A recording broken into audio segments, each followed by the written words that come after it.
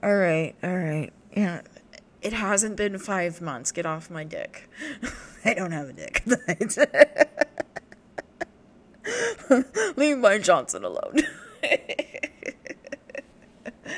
Oh, it's only been 2.5 weeks, which is not 5 months. Fun fact. So welcome to Abiding in Avalon. I am your host, the chronically time-blind Rebecca Thistle. Actually, that's not what happened. What had happened was I recorded the first episode in 5 months back at the end of January 2023 with the intention of getting up the next day and recording another episode to put, to put in the queue, and schedule for publishing, for the next week. And I wanted to get a few episodes ahead. But one thing led to another, and that didn't happen, and here we are 2.5 weeks later. And I can give you a whole lot of the details about why that happened, but it happened, and I just sort of went, you know what, it is what it is. So, I'm not beating myself up. Please don't beat me up either.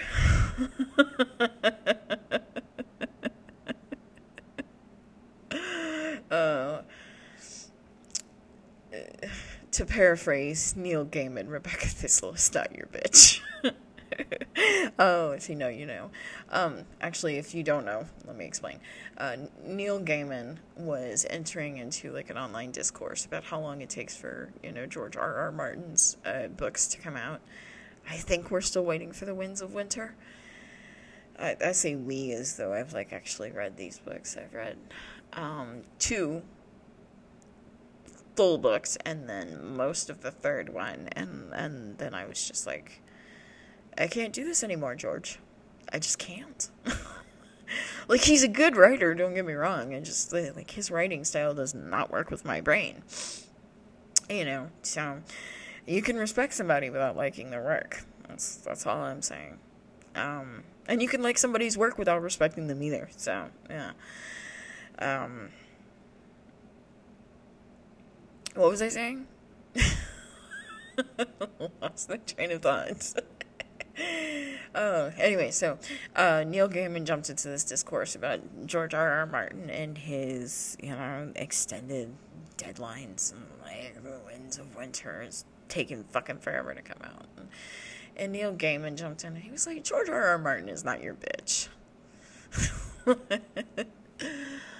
And I'm like, I think I've been thinking a lot about Douglas Adams, actually, as you do,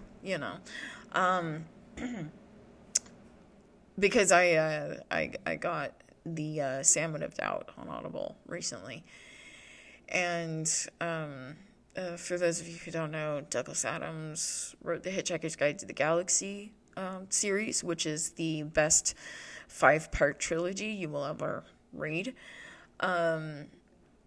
But he was famous. He also wrote the Dirk Gently series, by the way. He was famous in publishing circles for always missing deadlines. And so The Salmon of Doubt is an unfinished novel. And so in the publication of this, extracted from his hard drive, it's not just, this unfinished novel. It's a bunch of other stuff from him. But, he even, references it in these articles and stuff that come up of his inability to stick to a deadline. And I'm just like, Douglas, were you undiagnosed ADHD? Were you neurodivergent? Are you the patron saint of neurodivergent creatives everywhere? Anyways, I think George R.R. Martin may come from a similar vein when it comes to that sort of thing. Why am I talking about Douglas Adams and George R.R. Martin? Oh, because, deadlines. Don't get mad at me about deadlines. It is what it is. I'm doing the best that I can with what I have. actually, real quick before I get into what I actually want to talk about in this episode, while we're on the topic of Douglas Adams, there was, I don't know if it's apocryphal or, if it's actually true. I'm sure somebody, allegedly, somebody from Adams's publishing company was sent out to stay in a hotel room with him for an extended period of time to make sure that he finished a manuscript. And I was like, oh, Douglas. Oh, but I think that actually this is a great segue because my brain just went, oh, great segue. So in the last episode, I talked about flying with the penguins, which is to say, do awesome things with the skills you have. Penguins don't fly in the air, even though they're birds, but they do fly underwater. You may go, well, that's swimming. Swimming is flying underwater, just like flying is swimming in the air. Okay? On the same page. Right. They do what they are equipped to do. And they're fucking adorable, and they're fucking awesome, and they're also kind of bitchy. I love penguins. I don't know if you can tell. And so when discussing any kind of spiritual practice, this is one of my favorite things to go on about on the internet. In comment section, I don't post a lot of actual posts. Anyways, but one of my favorite things to bang on about is meditating when you have ADHD, because I wasn't diagnosed with ADHD until I was 27. Yeah, it was about 2 months after my son was born, and my son was born just about 2.5 months or so after I turned 27. Anyways, so I was in my late 20s when I got diagnosed with ADHD officially. I had suspected that I had it a few years before. And funnily enough, my family still goes, "Oh no, she's self-diagnosed." I'm I just sit there and I'm like, but. So if I have certain symptoms, coughing and gastrointestinal issues, and I go to the doctor and I say, I think I might have the flu, and the doctor runs a test and says, yeah, you've got the flu. Is that self-diagnosis? I don't know. Anyways, the point is I was diagnosed with ADHD officially in my late 20s. And, but I'd been trying to learn how to meditate since I was 14. So you're looking at almost half my life, I'd been trying to figure out how to meditate. And not only meditate, but meditate on a regular basis. Because I would get into a practice for a week, 2 weeks, and then I'd get frustrated because it was hard. Because I was trying to do it the way that people said I should do it, and that didn't work with my brain. So I struggled. Now, in hindsight, that little bit of struggle, that inconsistent practice for many, many, many years, actually did a lot of good for me, which is great. Because there is emerging evidence to suggest, not prove, but to suggest that meditations, specifically guided meditations with guided imagery, can actually help with healing a traumatized brain. Because what happens when you go through a traumatic event, or many of them over time, is that you have a breakdown in communication between the two hemispheres of your brain. And the hemisphere of your brain with the little storage area for memories and stuff is in the right hemisphere of your brain. So, your little closet of memories however organized or chaotic it may be. But that little section of your brain in the right hemisphere, that's where memories are stored. The part of your brain with the control room that allows you to communicate is in the left hemisphere of your brain. So if you've got this breakdown of communication between right and left hemisphere, you can still be living those memories, but you cannot talk about them, which is going to help you sort of contextualize them and detach from them. That's why that is the, most widely accepted treatment for PTSD is talk therapy. However, a lot of people with PTSD can't actually talk about it.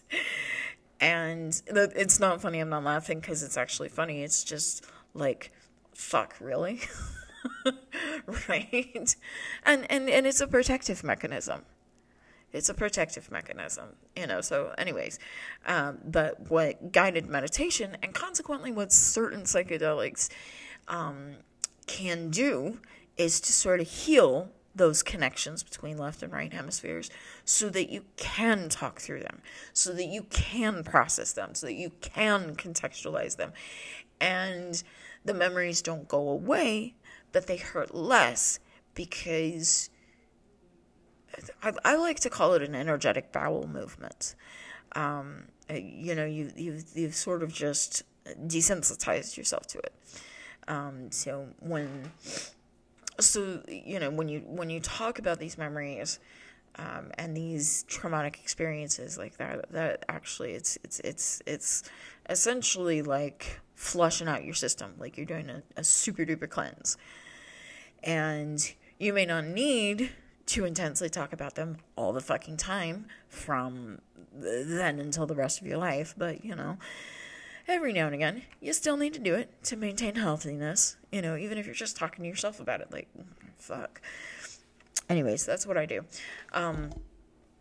But back to meditation, there is value in guided meditation. There is value in meditation, period. However,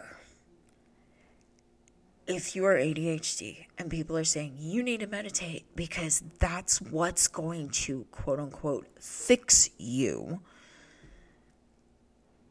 it doesn't always work, does it? Like,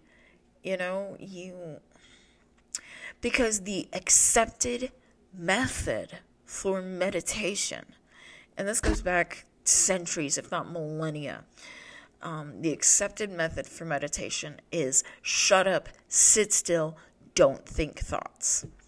I remember reading the Bhagavad Gita, and specifically in chapter 6, I guess, Krishna talks about the proper method for meditation. And the way that Krishna contextualizes the goal of meditation is to make your mind single pointed, like a single flame or something like that, fixated on a single flame. And and I was like, oh wow, wise. There was a lot that I really liked about the Bhagavad Gita, but that always bothered me. Thought I heard a noise. But that always bothered me. This, shut up, sit still, don't think thoughts. I can't do that.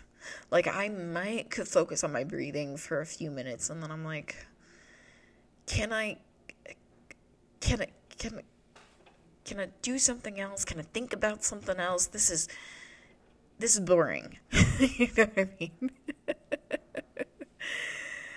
And so, funnily enough, it wasn't until 2020, right before I turned 34, so I was 33 years old, but it wasn't until 2020 when I read the Tao Te Ching by Lao Tzu that I finally started understanding the goal of meditation. Now, in the Tao Te Ching, I forget which verse or section or whatever it's in. But Lao Tzu says something to the effect of, do you have the patience to let the mud settle so the water can become clear? And it just went off in my head like, oh, that's what meditation's about. Now, from a, an Eastern perspective, that, well, I mean, from a just general society perspective, what that entails is sit still, shut up, don't think thoughts, right?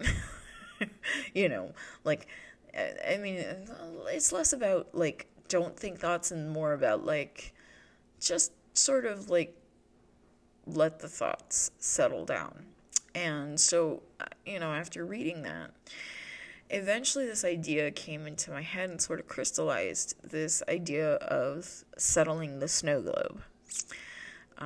If you've ever seen any of my comments out on Reddit, I mean, if you know who I am out on Reddit, then, well done you. Anyways, but I like to talk about settling the snow globe, which is to say that, think of your mind, your brain, if you will, as a snow globe. Stuff happens, it shakes, and the little, snowflakes inside, they sort of swirl around, and they swirl around, and they swirl around. And so what you want to do is to find what allows you to stop shaking that snow globe, at least long enough that those snowflakes can settle and you can see the, Santa Claus or, whatever, scenic small town train. I don't know. I haven't had a snow globe in forever, but, whatever this scene is, at the bottom of this snow globe, whatever it is that you need to see. I'll be real with you, like, the scene in the bottom of my snow globe, metaphorically speaking, it changes from day to day. But anyways, what I have found settles my snow globe. It varies from day to day, and even several times throughout the day. But sometimes taking a walk and listening to music, helps me clear my mind. When I lived with my mom and her husband during the pandemic, I would take my daughter for a walk. I'd put her in her stroller and we walk around the neighborhood every day. And like, my goal was, that 10,000 steps a day. And so I had a very specific route that I would go in order to get those 10,000 steps, right? And it generally took me about an hour to get through that entire walking route. And so what I started noticing, even before I read the Tao Te Ching, but especially after, like, settling the snow globe sort of started coming to my mind, was I started noticing that just by walking and, like, focusing on the music, focusing on how the ground felt beneath my feet, how the gravel sounded, because even though the roads were paved, there was fucking gravel everywhere. It drove me crazy. Anyways, but how the gravel sounded underneath the wheels, little delightful giggles of my daughter as she saw, like, a dog or a bird or, whatever. And, and it was, I noticed that I was more aware of my thoughts. And not only more aware of my thoughts, but more aware that I wasn't really having any thoughts. It was also around about this time that I started noticing that my thoughts don't actually have words.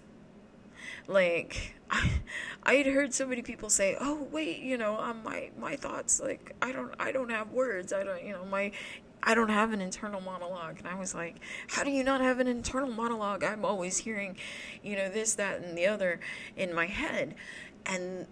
But by, going on these walks and learning to be present, to be mindful, and to get into this meditative state, for this extended period of time, I suddenly noticed, like, whoa, those thoughts that are always going around in my head that I'm hearing, they're not actually my thoughts.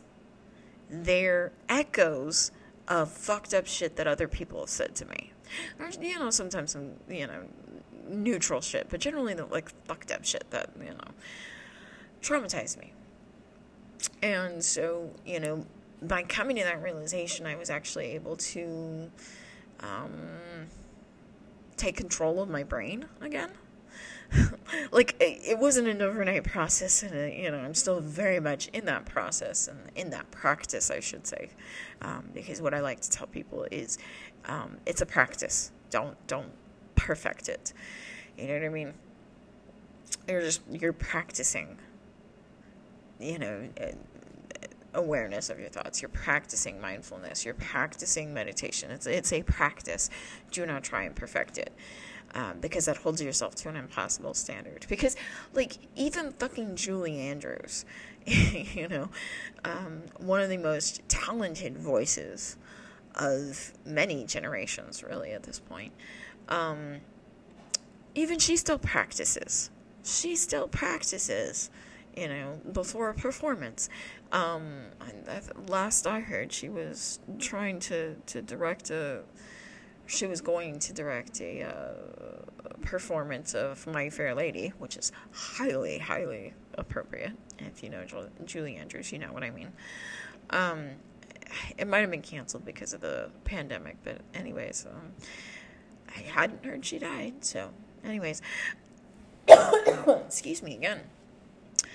But, she practices before a performance. If you're going to be in a play, like, you are going to practice. I mean, the proper term is rehearse. You're going to rehearse as you are learning. It's going to get easier. But you are still going to have rehearsals even when you're in the middle of a run. You know what I mean? Like, you still got to go in and be like, okay, let's just run through this again, make sure that we're all on the same page. But it's a practice,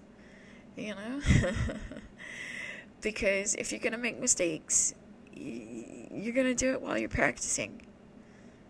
So, anyways, where was I with meditation? One of the most effective ways that I have found for meditation for myself is taking a walk. I haven't been doing that as much lately, and I really need to get back into that practice. But it's been a really weird year and a half. And I think I'm still adjusting to Colorado winters. And also, I lost my jacket for a long time. Like, my big, heavy coat. I lost it.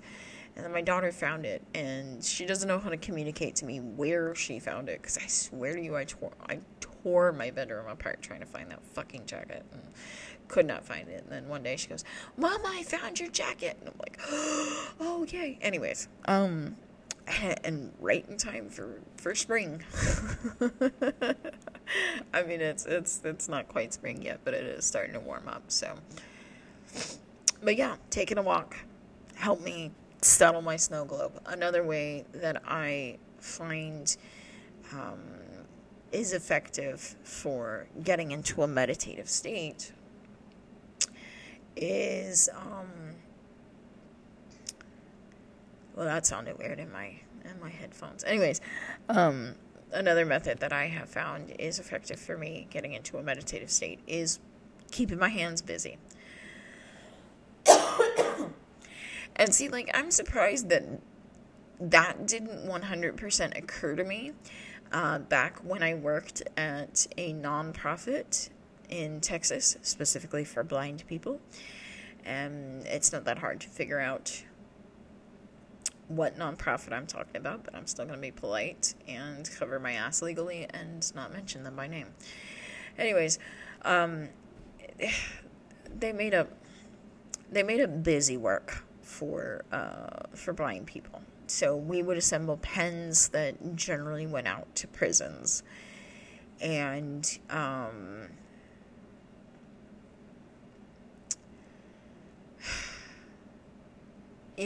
it sounds simple, but I mean, if you can imagine assembling anywhere from 1,500 to 2,500 pens a day.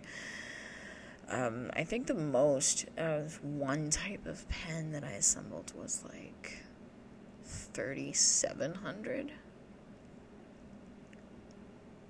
Because you had different types of pens that you were expected to assemble, and 2,500 pens a day.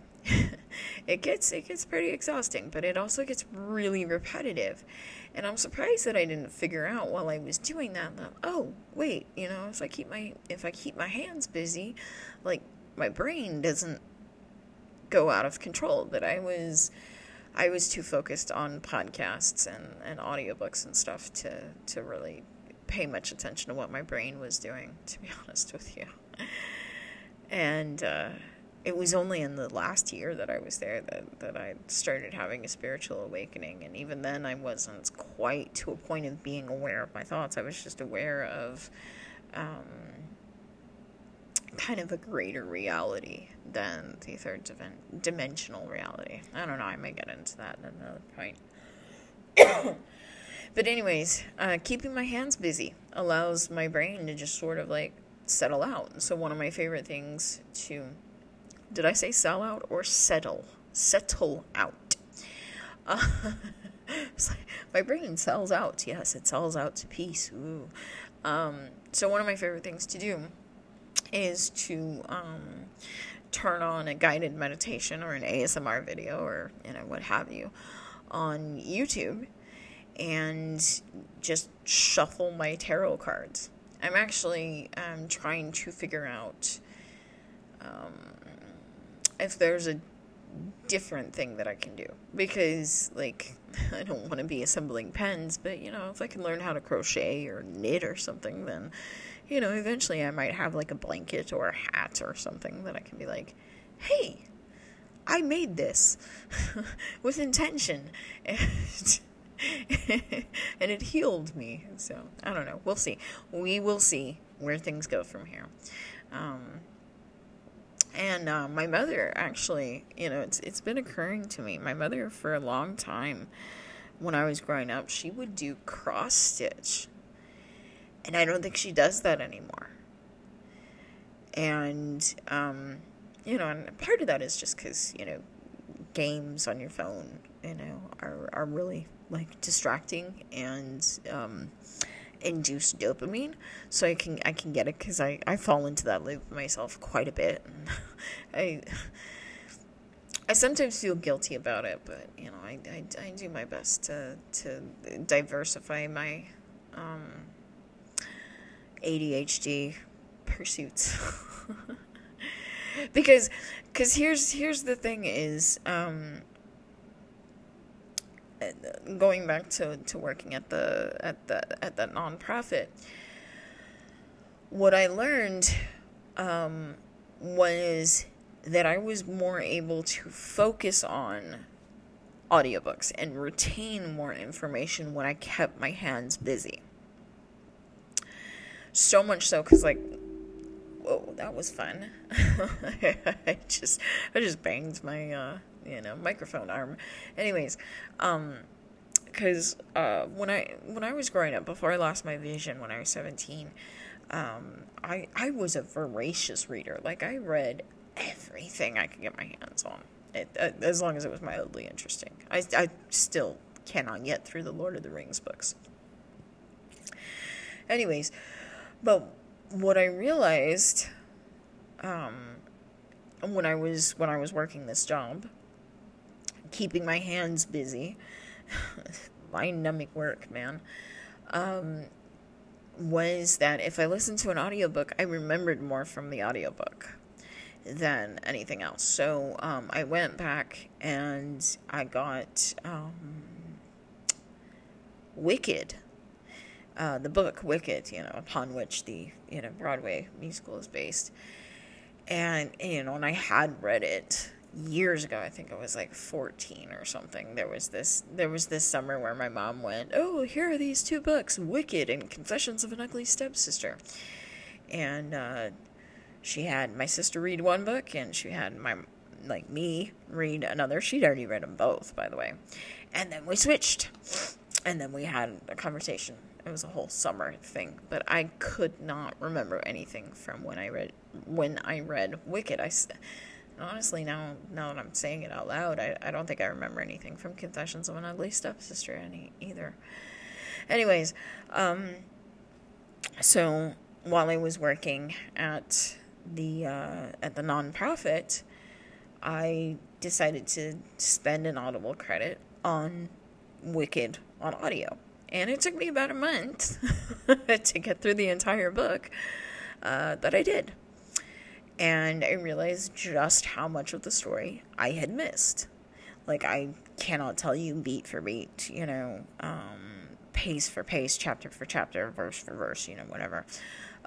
Everything in the book, but I retained more of the story and more of, like, the themes and the motifs and imagery and all that, whereas when I read it visually, when I still had vision with which to read, or 20/20 vision, I should say, because I still have vision, it's just, I can't read books anymore, I have to listen to them. Anyways, I didn't retain anything, at all, whatsoever. So that was what I discovered about myself there at the nonprofit, was, if I keep my hands busy, I can focus on what I'm listening to. But what I have learned, particularly since moving here to Colorado, to my subterranean fortress of solitude, is that if I shuffle cards, this is part of why I go through a lot of tarot cards, but if I shuffle cards, like, my mind settles enough that I can get actually quite effective messages for doing readings and stuff. I can get quite effective messages just for myself in general, and I've actually been able to do a lot of internal work just by getting my Snowglobe to settle by shuffling cards. And so that's another effective meditation method for me. I was talking to someone a few weeks ago about this self-same idea, and they said, yeah, no, absolutely, They said that their most effective meditation method was to blast heavy metal music and then just, sort of pace the room, sit down, not to confine themselves to one space, but to just let that music sort of serve as this white noise background, if you will. And so, you would have so many, like, fundamentalist spiritual people, which sounds weird, but, who'd be like, no, in order to meditate, you must sit still, shut up, don't think thoughts. And that doesn't always work. Like, I mean, I can sometimes, lay down in bed and do an effective meditation. Personally, I enjoy doing ASMR, listening to ASMR videos. That's not for everybody. It's all good.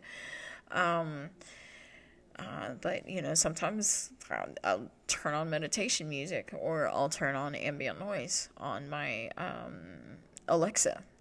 And, whatever mood I am in, there is no consistency to anything. It is always just like, okay, no, this is what I'm going to do. And so I'll lay down on my back and I'll turn on the music, or I'll turn on the guided meditation or the ASMR video or whatever. But generally after about 20 to 30 minutes It's always somewhere in that range. Very rarely is it before that mark. But that's when I have to go, I can't do this, because my foot will start twitching, my knee will start, tensing up. Like, my right knee is just giving me so many problems these days. I'm like, why? And it's been this way since I've been in my 20s. So, anyways, it's just getting worse with age. But, so what I have found is if I'm going to lay down and meditate, then I'd better do it on my stomach, because, guided meditations and meditation, quote-unquote, experts are going to sit there and they're going to say, you got to lay down on your back. If you're going to lay down and meditate, you got to lay down on your back. Well, I can meditate while laying on my stomach. Not so much on my side, funnily enough, but on my stomach. So the point that I'm trying to get to here with meditation is you don't have to follow the rules. And that's fine, because there are no rules. There's not a right way to meditate. There is a way that is right for you. And that way may not always be the exact same way every single day. Again, it is a practice. To go back to the, live performance metaphor, for, like a play, for instance, there is always some small difference in every performance. And that's kind of like the beauty of, live theater, is that the performance is going to be slightly different. Even though you're saying the same lines with the same people night after night, twice on Wednesdays, and I think Saturdays as well. I forget. Anyways, I forget how Broadway works, but no, I guess it's twice on Wednesdays, because I think you have the Wednesday matinee.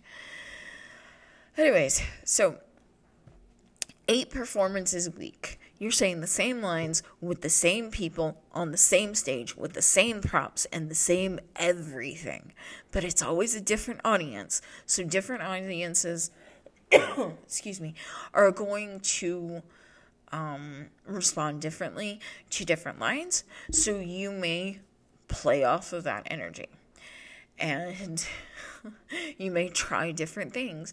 Or, sometimes sets fuck up and you sort of have to go along with it. In her memoir, Julie Andrews talks about the original run of My Fair Lady on Broadway. I think it was 2 years that she did that, for the first run of My Fair Lady. And she would tell these funny stories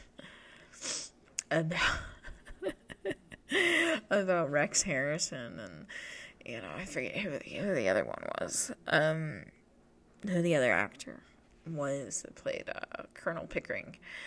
But sets would fall apart, backdrops would go crazy. The orchestra would drop their instruments, not on purpose, but it happens. And you on stage have to adapt. So there's apparently one night where Rex Harrison was playing Henry Higgins. He was singing his little ditty towards the end, and I guess some piece of scenery or something behind the backdrop fell down, made a loud crash, and startled everybody in the audience and the orchestra and everything. And he's just like, what the hell? And he just adapts. He's like, all right, no. So he says, here we go. Let's start from that little clarinet bit. In character. Let's move along. It's great. But that's what you have to do. You have, and another great metaphor would be stand-up comedy. Is you can write a joke a certain way, and it'll work in one place, but not in another place. It may work in Denver, for instance, but it might not work in Kansas City. Or it may work in New York, but it might not work in LA. It may work in Wisconsin, it might not work in Alabama. And so you have to sort of... You have to sort of adapt to the joke so that it kind of works everywhere. But even then, you're not going to deliver the joke the exact same way every single night. And then what happens when you have a fucking heckler? You know? And you know, so the point is that meditation is that way. And, you know, and while neurodivergent brains, you know, particularly from the what I'm learning about ASD, they crave that consistency. But you know, if you're they crave that predictability. But if you're also ADHD on top of that, like, you need the consistency, but you also need the chaos. You know what I mean? And so, hence we come back to the idea of abiding. You gotta go, you know what? This isn't working today. I'm going to try again tomorrow.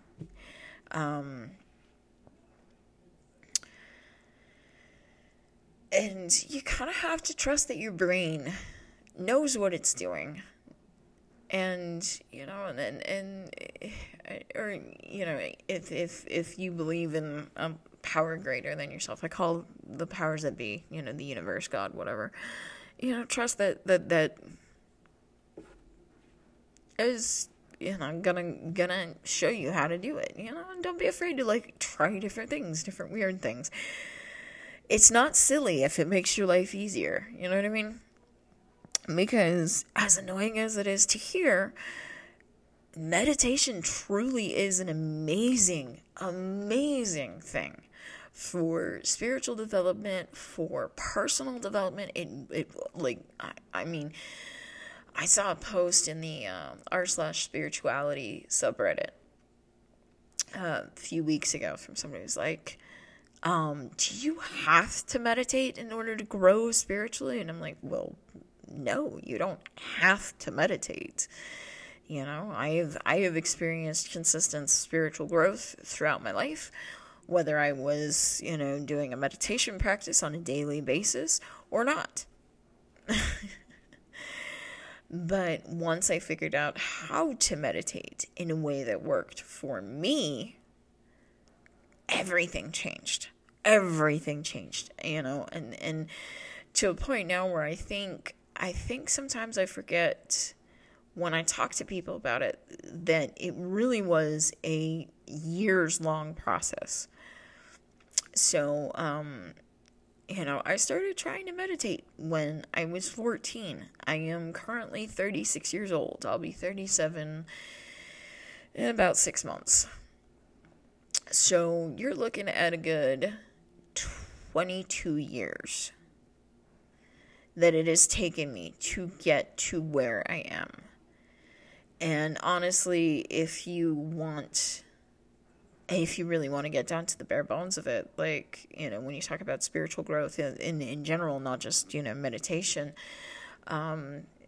you're looking at a lifetime of spiritual growth. Another post I saw on r/spirituality was sort of like asked the question, why did you choose to be spiritual? And I was like, I didn't. Like, I mean, to some certain degree, like, I didn't, but I did, but I also didn't. Because, like, I was raised in a religious household. I was raised in the Methodist Church,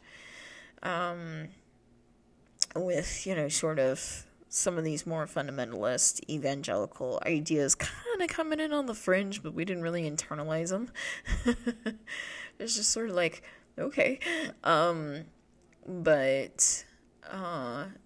yeah, no, I was raised Christian. And I remember bemoaning when I was in my mid-teens, bemoaning the fact that before before I hit the age of 13, 14, 15 years old, somewhere in there, Christianity and spirituality and religion was just, it was simple. Love God, love Jesus, love the Lord God with all your heart, mind, body, and soul, and love your neighbor as yourself. Like that was it.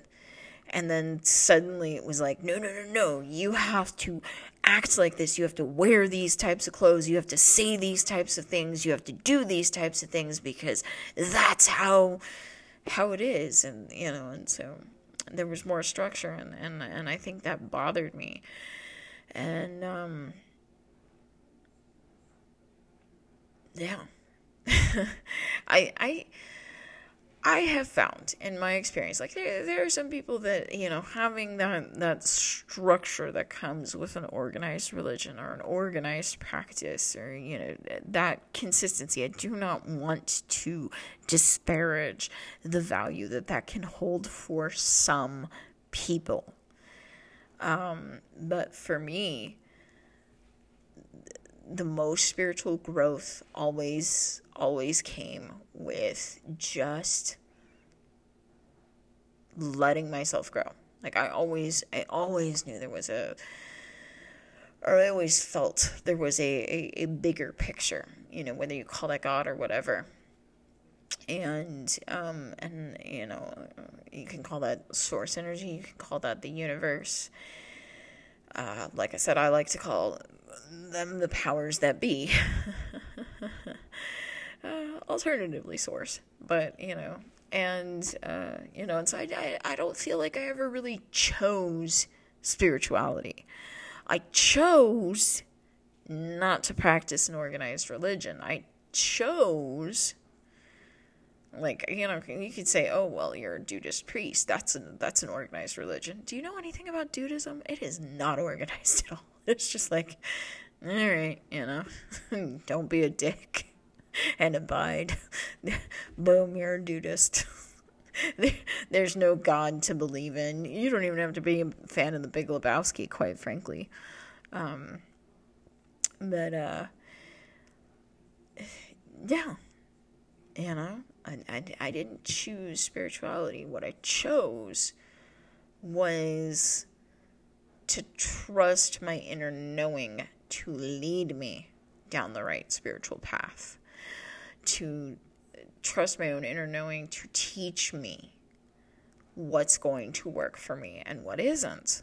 And I'm still learning. There are some things that I still struggle with, and that's fine. That's fucking fine. I struggle with consistency, hence this podcast being 2.5 weeks late. But that's just my journey, man. Like, your journey may be different. So the overall message, that if you take away nothing from this podcast, 48 minutes in, it's this.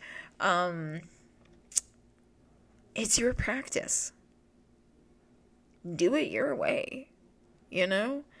There's no meditation police who are gonna bust down your door and check to make sure that you're laying flat on your back, not moving, shutting up, and listening to the right music or the right guided meditation, and don't think those. There's nobody policing you.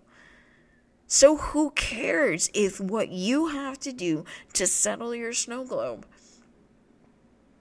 isn't the way that other people think you should? Do what works for you. Fuck everybody else. Thank you for coming to my TED Talk. Anyways, if you want to follow my Facebook page, this podcast does have a Facebook page. It's Abiding in Avalon, obviously. If you want to follow me on TikTok, my username is Rebecca Thistle 923. That's RebeccaThistle 923. I've been going back and forth with the idea of starting an Abiding in Avalon account to do what I like to call happily right now tarot. But for now, Rebecca Thistle 923. You can also follow me on Instagram. I don't know why you would. I don't post out there much at all. But it is Abiding in Avalon. That's the username, at Abiding in Avalon. So if you want to send me an email, abidinginavalon@gmail.com. I can't necessarily guarantee that I'll respond, but I appreciate the correspondence. It's nice to see messages in that inbox that are not spam. So anyways, until next time, that will hopefully not be a long time from now. My plan is to record next week's episode immediately after this one. But anyways, until the next time that I record a podcast, or you listen to it, quite frankly, remember to abide. And fly with the penguins. Bye.